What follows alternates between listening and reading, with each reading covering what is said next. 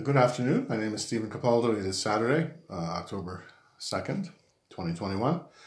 And I'm here today to do a little message on the podcast. I may even do two. The first one is going to be about anger.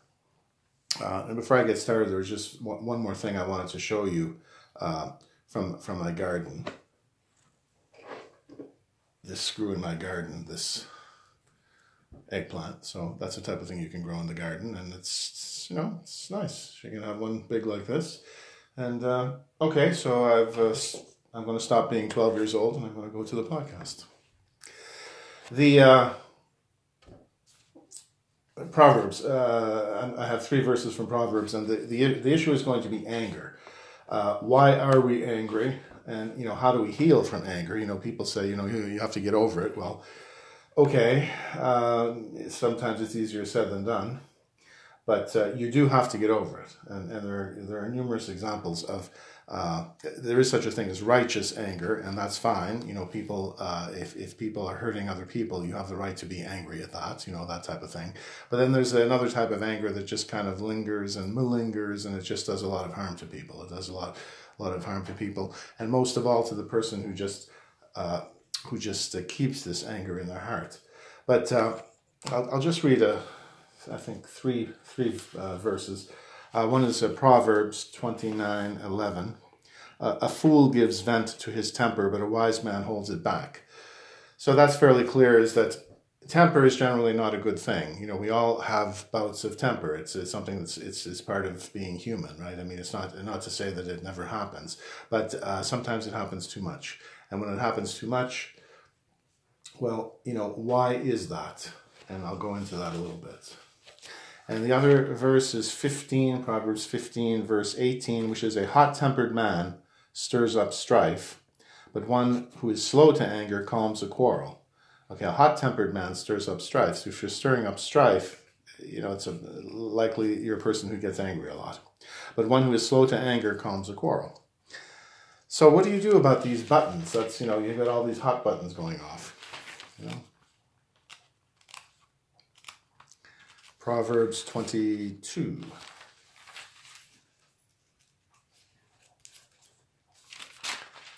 Pardon me, 22, verse 24. Do not be friends with one given to anger, or associate with a hot-tempered person, lest you learn his ways and entangle your soul in a snare.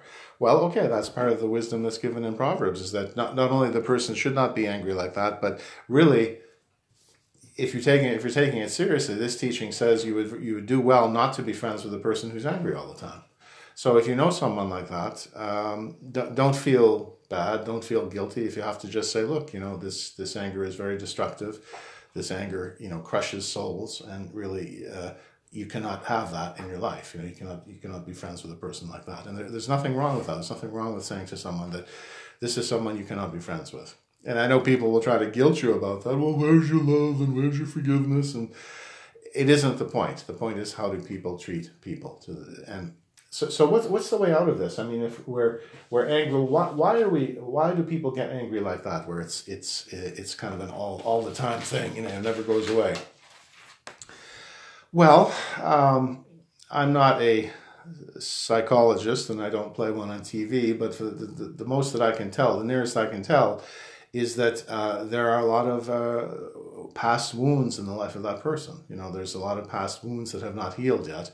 And the only way that the anger heals, and I'm not talking about anger management. I'm not talking about anger management. I'm talking about healing the anger so that it goes away. Anger management is something else. That's just those are just techniques, basically. Psychological techniques that you use to kind of get yourself out of a difficult situation without looking like a complete loser, right? But no, this is not what you want. You want to actually go deeper and deal with the root cause of the anger. Why is the person so angry?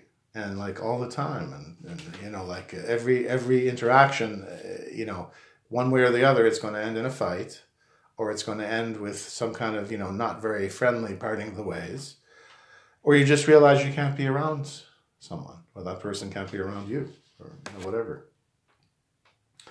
So anyway, there are these past hurts and wounds that need to be healed. And really the only answer for it is, of course, God has to reveal truth in this area, but basically the person needs to learn how to love and forgive themselves first. So the person needs to learn what actions and what acts, what type of behavior is going to cause them to love themselves and to forgive themselves. That's really the problem when a person is typically, is angry all the time. It's that they don't love themselves and they don't forgive themselves. So what actions do they need? Do they need to perform, in other words, to start loving themselves and forgiving themselves? And it's only when they love themselves and forgive themselves they could even begin to love and forgive other people, and maybe, not be angry all the time. That's really the thing, but it's easier said than done. I mean, to tell an angry person that they're angry, I remember telling someone that they were angry all the time, and they really should look into some anger management. And anger management is not really what should be done. You need an anger cure, because you need really to love yourself and forgive yourself so that you can do the same to others. But I told this person at the time, you need some anger management. And then he got really angry, and he kind of just proved my point. And that, this was a family member that, what I was trying to say is that, you get angry. I mean, you just say one little thing and, there it is. You go off into a tizzy and there's no talking to you, right? I mean, anyway, it may be, if the situation is really bad enough, you may need some professional help, and that's not a disgrace. I mean, that's not a disgrace. It's not something to be ashamed of. It's something that sometimes you might need because you don't really know how those neurons and synapses in your brain are burning, and how they come up with anger all the time. You may just not understand how your brain works, and you have to be kind of refocused, in your thinking and in your speech and in your actions, so that anger is not such right there on the tip of your tongue, just waiting to come out and stick a dagger into someone's heart. This is what people do who are angry all the time. It's just like having a dagger stuck in your heart. It's like having your soul crushed, That's the impact. I mean, that's why Scripture talks so much about, that the tongue is the worst weapon. It's like you can do more damage with your tongue than, really, emotionally and mentally, you do more damage with your tongue than anything else. And these emotional wounds caused by anger, can really even do more than certain physical wounds, to harm you, harm other people, depending if you're on the giving or receiving end of the anger. So you may actually need some mental health care. It's possible, and I don't, that's not my thing.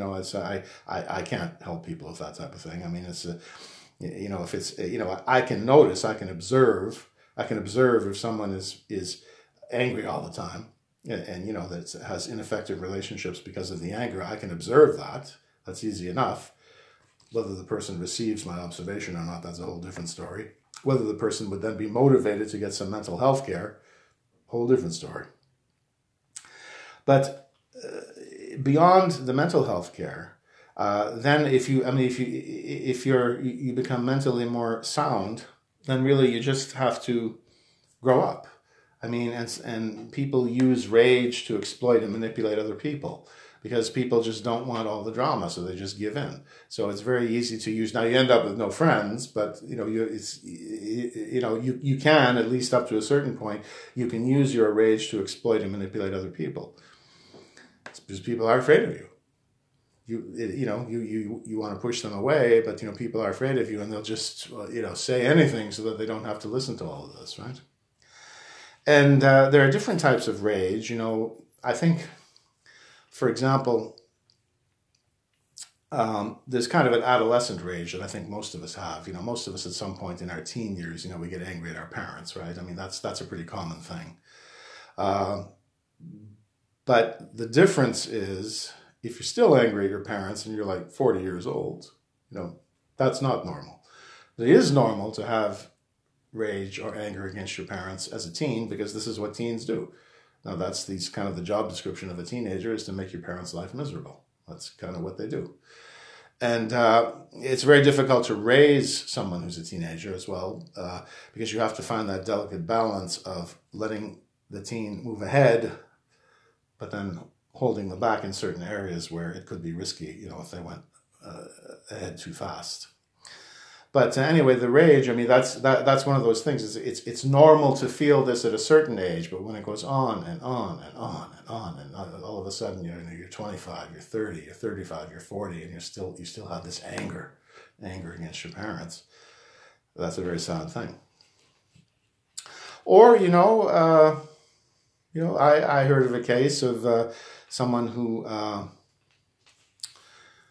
was working in an organization and receiving money from someone, and then at some point, for services rendered, let's say, was receiving money, legitimately was receiving money from someone, and then that person left the organization and stopped giving money, and then ended up taking the guy's wife. There's a case like that. I mean, if that happened to me, I'd be pissed.